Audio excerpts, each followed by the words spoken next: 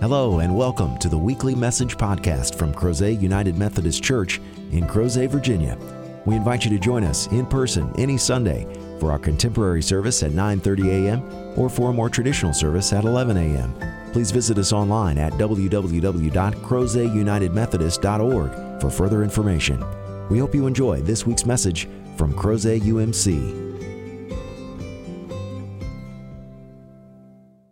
We are continuing our journey through What Now? It is the time when we look back to not only our tradition within Christianity, but deep within the Scriptures to discover the ways in which God encourages us and empowers us to continue onward. Sometimes in the midst of so many struggles, and when we think that we are just starting to make progress, perhaps we feel that we have been taking a step backwards or forced to hold. When we meet with those circumstances, it's all too easy to just give up. But that is not who we are, who we were called to be, and it certainly doesn't reflect the image of the Creator in whose image we were made. So we are told to continue ever forward toward the kingdom of God.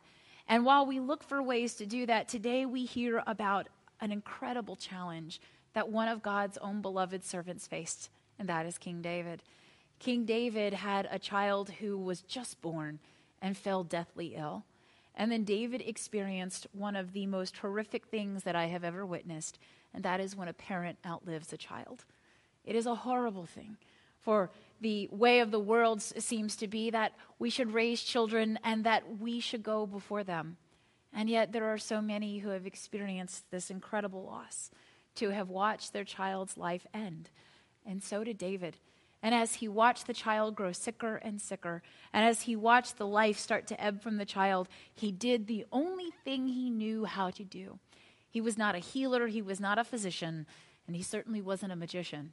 Instead, he went and he showed his desire for the child to live. He fasted. He did not eat. It's possible he wasn't even drinking. And he laid down on the floor to show this desire to mourn and seek God's intervention. And he did this for 7 days. And then, unfortunately, the child died.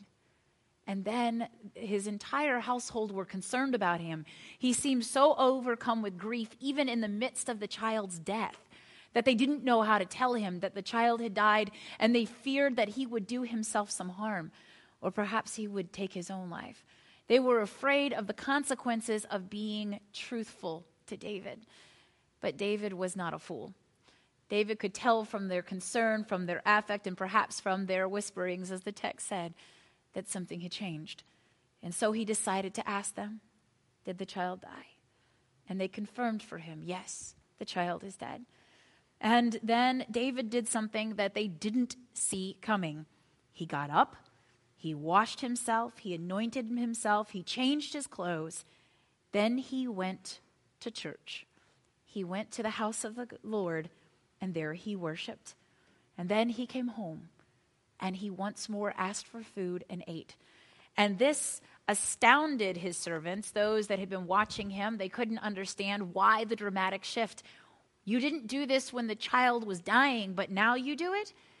Shouldn't you have reversed these two things? You should have eaten and lived while the child was alive and then mourned when the child died. And David gives us an intriguing glimpse into his theology, his understanding of what happens when we die. David said, I did these things not for you to see, but for God to see how important that child is to me, and that I love him, and I care for him, and that perhaps, if it was in God's will, that the child might be saved. But the child did not get saved. The child died.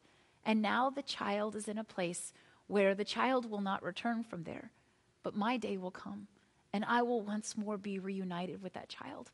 I will go to him. So now, in the meantime, before our reunion, I must live. I have work to do. David is the king of the united kingdom of the northern and the southern kingdoms of Israel. And David knows that there are many who depend on him. He has taken time and he has preemptively mourned the loss of this child. And now he has gone into the house of the Lord and he has worshiped. He has paid homage to God. And perhaps in his own way, He has asked that God would give him the strength to continue forward so that he too might do what others need him to do. And to do that, he does the things that we ourselves are being advised to do in the midst of a pandemic. He gets up, he gets ready, he washes and anoints himself, anointing being applying a fragrant oil so that even the very fragrance of his presence is a reminder that he has work to do, that God has placed upon him an intention to lead God's people. And now he is ready to go back and do that work. That doesn't mean that David has forgotten the child, the pain of the sickness and the suffering, nor that David is over the loss and the death of the child. But instead, it means that David recognizes that as difficult as it is, life goes on. And that we might be surprised just how many people are invested in us, care about how we are doing, and care about what we do in this world. Not just our jobs or our careers, but what it is we do in the name of our Lord and Savior, Jesus Christ. Now, that was something that came after King David, but he did understand that he was a servant of God, a worshiper of the Lord Most High, and that he too had work to do. God had placed this entire nation in his hands and asked him to do the same thing that he did for the sheep in his father's household when he was a teenager working as a shepherd. He was called to watch over them, the people, as much as he did the sheep, to ensure that they had food and water, that they had protection, and that they could focus on their job, their duty, to be fruitful and multiply, to continue to grow in their relationship with God and one another, and to fill the promised land with a people who were devoted to their God. That was precisely the call. And David knew that he had to be ready for that in the way he presented himself, in his physical body, as well as in his mind and in his spirit. And so David got ready. But one of the most important things is that David didn't neglect the spiritual aspects either. He made sure that he worshiped. And you'll notice that the worship was kind of the first thing that he did. He got himself ready and he went into worship because this is a time for us to get ourselves ready, body, mind, and spirit, for whatever is ahead of us this week. And you might know what is coming. You might be dreading what is coming or joyfully anticipating it. But whatever is ahead of you in the days to come, you are not going alone. The Spirit of the Lord is upon you, and God is with you and for you. And we need to be reminded that sometimes in accepting that mantle and recognizing that that truth rests upon us as individual disciples of Jesus Christ, that we are going to have our work on behalf of God for others. That in the coming days, we have to have ourselves in a right place so that when others seek our comfort, our guidance, our presence, and our encouragement, we are ready and able to give it to them. And this time with God and in the new ways with one another means that we are accepting that it is time for us to get ready for tomorrow. And sometimes it seems like the weeks go so quickly where we just hear what happened, and then sometimes the days go by so slowly. But the one constant in all of our days and all of the pages of the scriptures is God. God does not forsake us. God says, I am here, and whenever you call upon me, I answer. Unfortunately, we don't always like the answer that we get from God. Sometimes we don't like that God doesn't give us exactly what we want. We're in the preparation phase here in the life of the church for getting ready for Advent, which of course is our celebration precipitating the annual celebration of Christmas, the incarnation and the birth of our Lord Jesus Christ. And as we are preparing for that, I know some of you are going, can I just get through Thanksgiving first? I feel you very deeply. But as we are doing this, I always think back on the Christmases that have come before. I think back on all those times when we were telling the children every year about what it meant to celebrate Advent and what it meant to celebrate Christmas. And one of the greatest joys that I've had in years past has been the chapel experience with the children of our preschool. And this year that's going to look different because I film it from home and we upload a video, and they're not going to be in this sacred space, and they're not going to get to be so close to all of the things that will change here in the sanctuary. And every year there's usually one child who about the second or third chapel recognizes that all I'm doing is talking about Jesus. And they say, well, what about Santa Claus? And that's the moment. That's the moment. And I was thinking about that this morning, when you have to carefully negotiate, navigate how you talk about Santa Claus in the midst of a celebration that is about Jesus. And usually it goes something like this. Well, you clearly know about Santa Claus. I'm going to focus on Jesus here, and you can focus on whatever you want at home, but here we're going to focus on Jesus. And it occurred to me the difference between something that human beings create and something that God creates. God created the anticipation of the coming of the Messiah. It goes all the way back into the Old Testament. It's certainly very present and tangible in the prophetic text of the book of Isaiah. And it continues through the line in Jeremiah. It continues down through the minor prophets. You hear it in the prophetic utterances of John the Baptist. And finally, at the arrival of our Lord and Savior on that fateful night in Bethlehem, it didn't look the way we would have scripted it. It didn't feel the way we would have written it and produced it and shot it and projected it to the world. Instead, it feels very strange when you look at it, that the God of all things comes to us in the vulnerability of an infant child, in a creche, a place where you would keep animals, in a city that is overrun and filled with so many people that there's no place for his parents to go except where they stick the animals. It would be like the equivalent of having a very busy season wherever you may live, and having someone have no place in a motel or a hotel, and so they come and sleep in your garage. That's not a narrative that we would write for our Messiah. But it's one that God carefully chose for God's self. And then when you think about what we portray, what we think about giving, you have St. Nicholas, you have Santa Claus, and how there's a carefully cultivated and curated image and projection there, and how we use it to undergird some of the behavior we want to see from our children. Oftentimes I'll hear people say, if you're not good, you're not going to get what you want from Santa Claus. But that's not the lesson that we hear in our scripture today. Very few people in their time of emotional anguish react and respond the way that David did. A lot of people, unfortunately, don't go to their spiritual disciplines and their practices to show not only those that are within viewing and hearing, but God's self, how we feel. David wasn't fasting so people would see him. David was fasting so that he would feel what the child was feeling, feel the life slipping away, feel that even in the midst of our bodies failing us, that God's Spirit can sustain in miraculous ways. 7 days without food, and he was still alive because God can keep us going. And then you have this concept that you get from Santa Claus about, we're good and so we get rewarded. But the reality is that no matter how good we are as Christians, that sometimes the world doesn't reward us. Sometimes it feels like the world penalizes us, punishes us, persecutes us.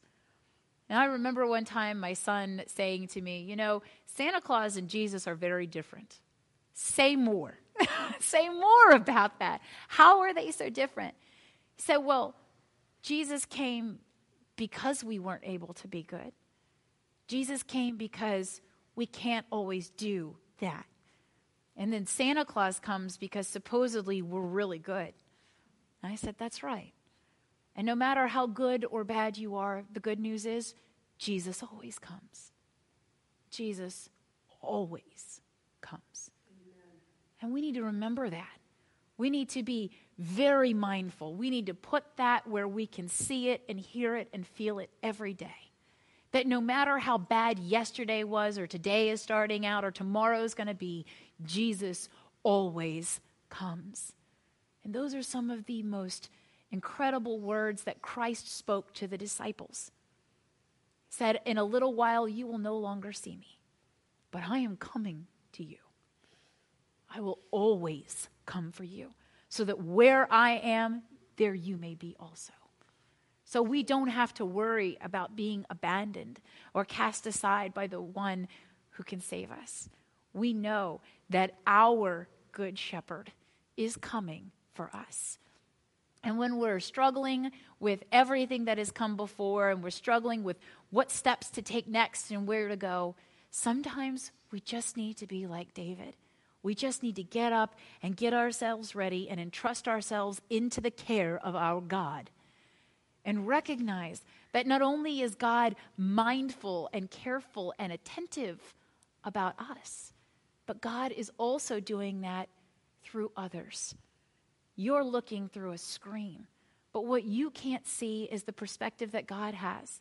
That all over Crozet and Virginia and even beyond, there are others that are in this moment feeling the presence of the Spirit. And they are going to get themselves ready to be vessels of God's goodness and grace today and tomorrow and the next day and the next. And while you might not be physically alongside one another, we are connected. There are invisible threads of faith and the movement of the Holy Spirit that are being stitched all over the world. But every stitch needs an anchor. Every stitch needs a place to connect so that when the time is right and it's pulled tight, that it won't come undone, and that everyone will be deeply connected and brought together. And that's the work for the week ahead. Are we willing to get ourselves ready, whatever that may look like and whatever that may take, so that when someone says to us, I am so desperate, it is so dark, and my needs are so great, that we will be part of God's loving response. In the story that I read to you from 2 Samuel, it seems that God is kind of missing. There's talk around God, there's talk about God, but almost everybody that is saying and doing, speaking and acting in the text are human beings. You have David, you have the elders in his household, you have the servants in the household, and they are all the vessels and the ones that care about him, trying to get him to eat and to revive his strength. And then the ones afterwards who are confused, but they still serve him food.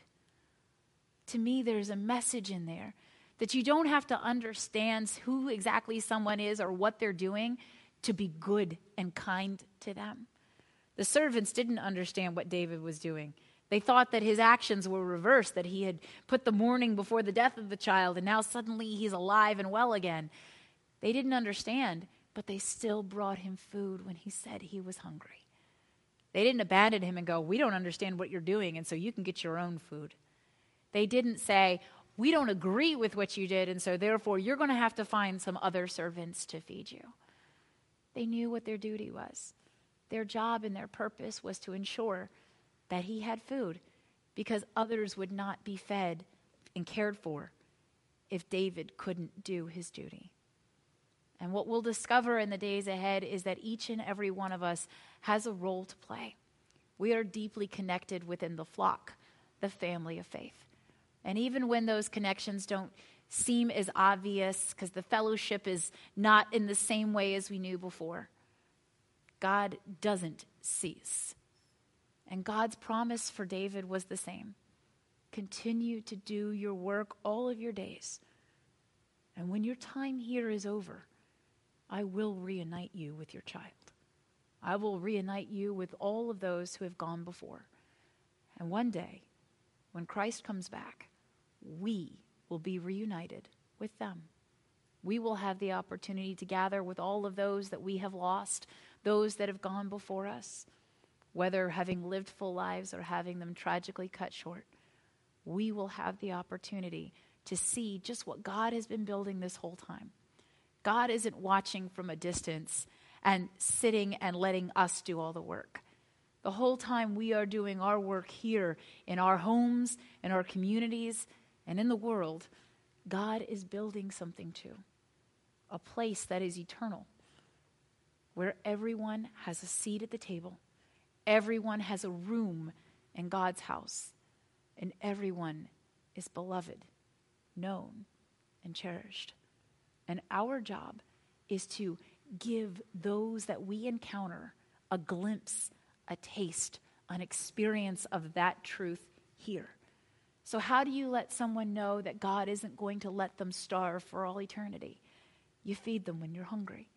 How do you let someone know that they will be welcomed with open arms into the kingdom to come when Christ returns?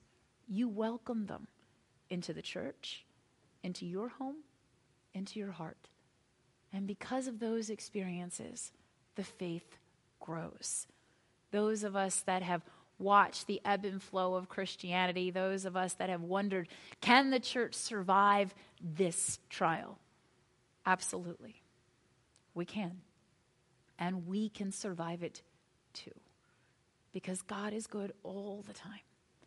And when we choose to be vessels of that goodness, others experience not just how good our God is, but how mighty, how loving, and how amazing is the God that we know, love, and serve.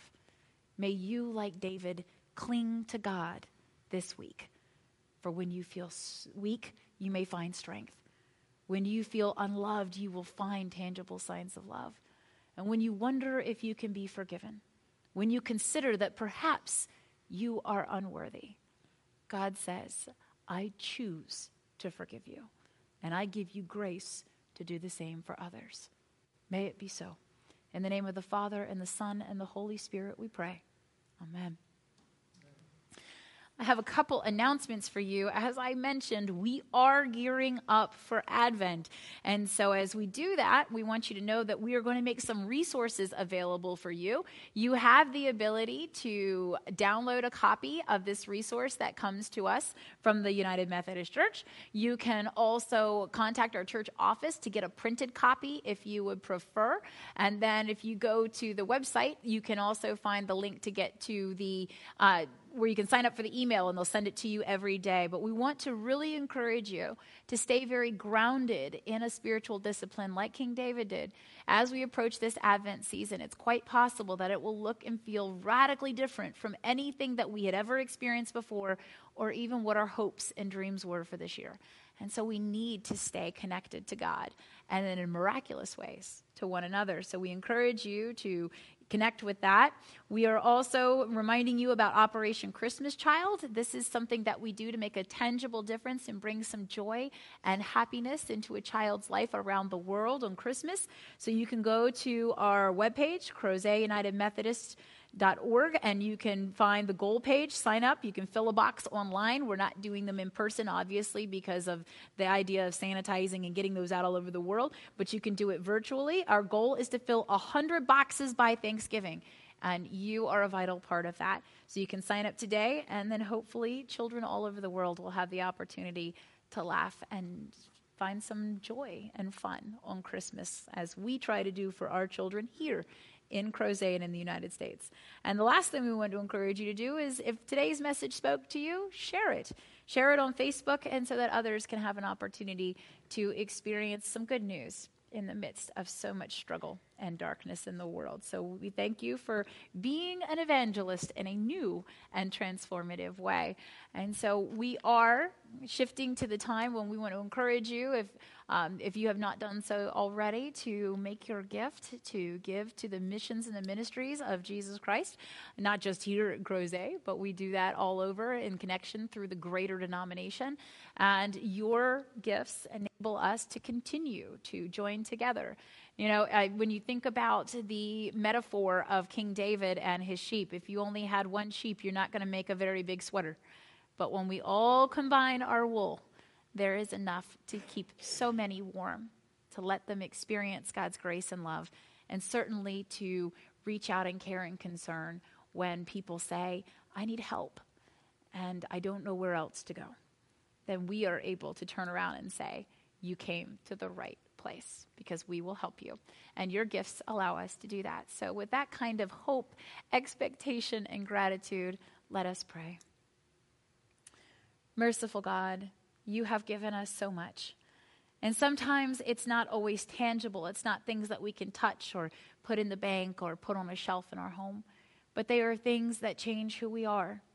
Your love and your forgiveness are unparalleled gifts. They change how we understand you and ourselves, and they are changing how we understand others. That you pour out that same love and forgiveness on every human being.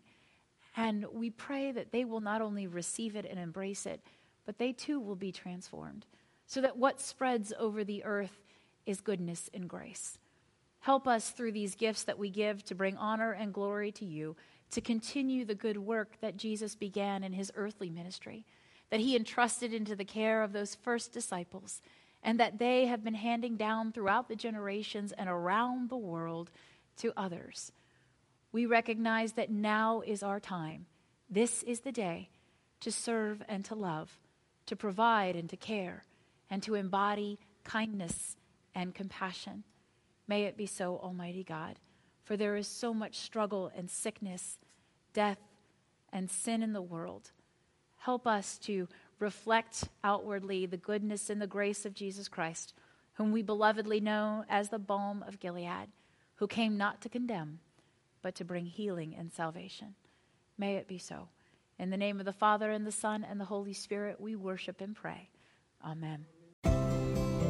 Thank you again for joining us for this week's podcast. We hope you found the message meaningful, and we invite you to join us in person as we gather for worship at Crozet United Methodist Church every Sunday at 9:30 a.m. and 11 a.m. Please visit us online at www.crozetunitedmethodist.org to learn about ways you can connect with God and your neighbors through the ministries of Crozet UMC. Have a great week.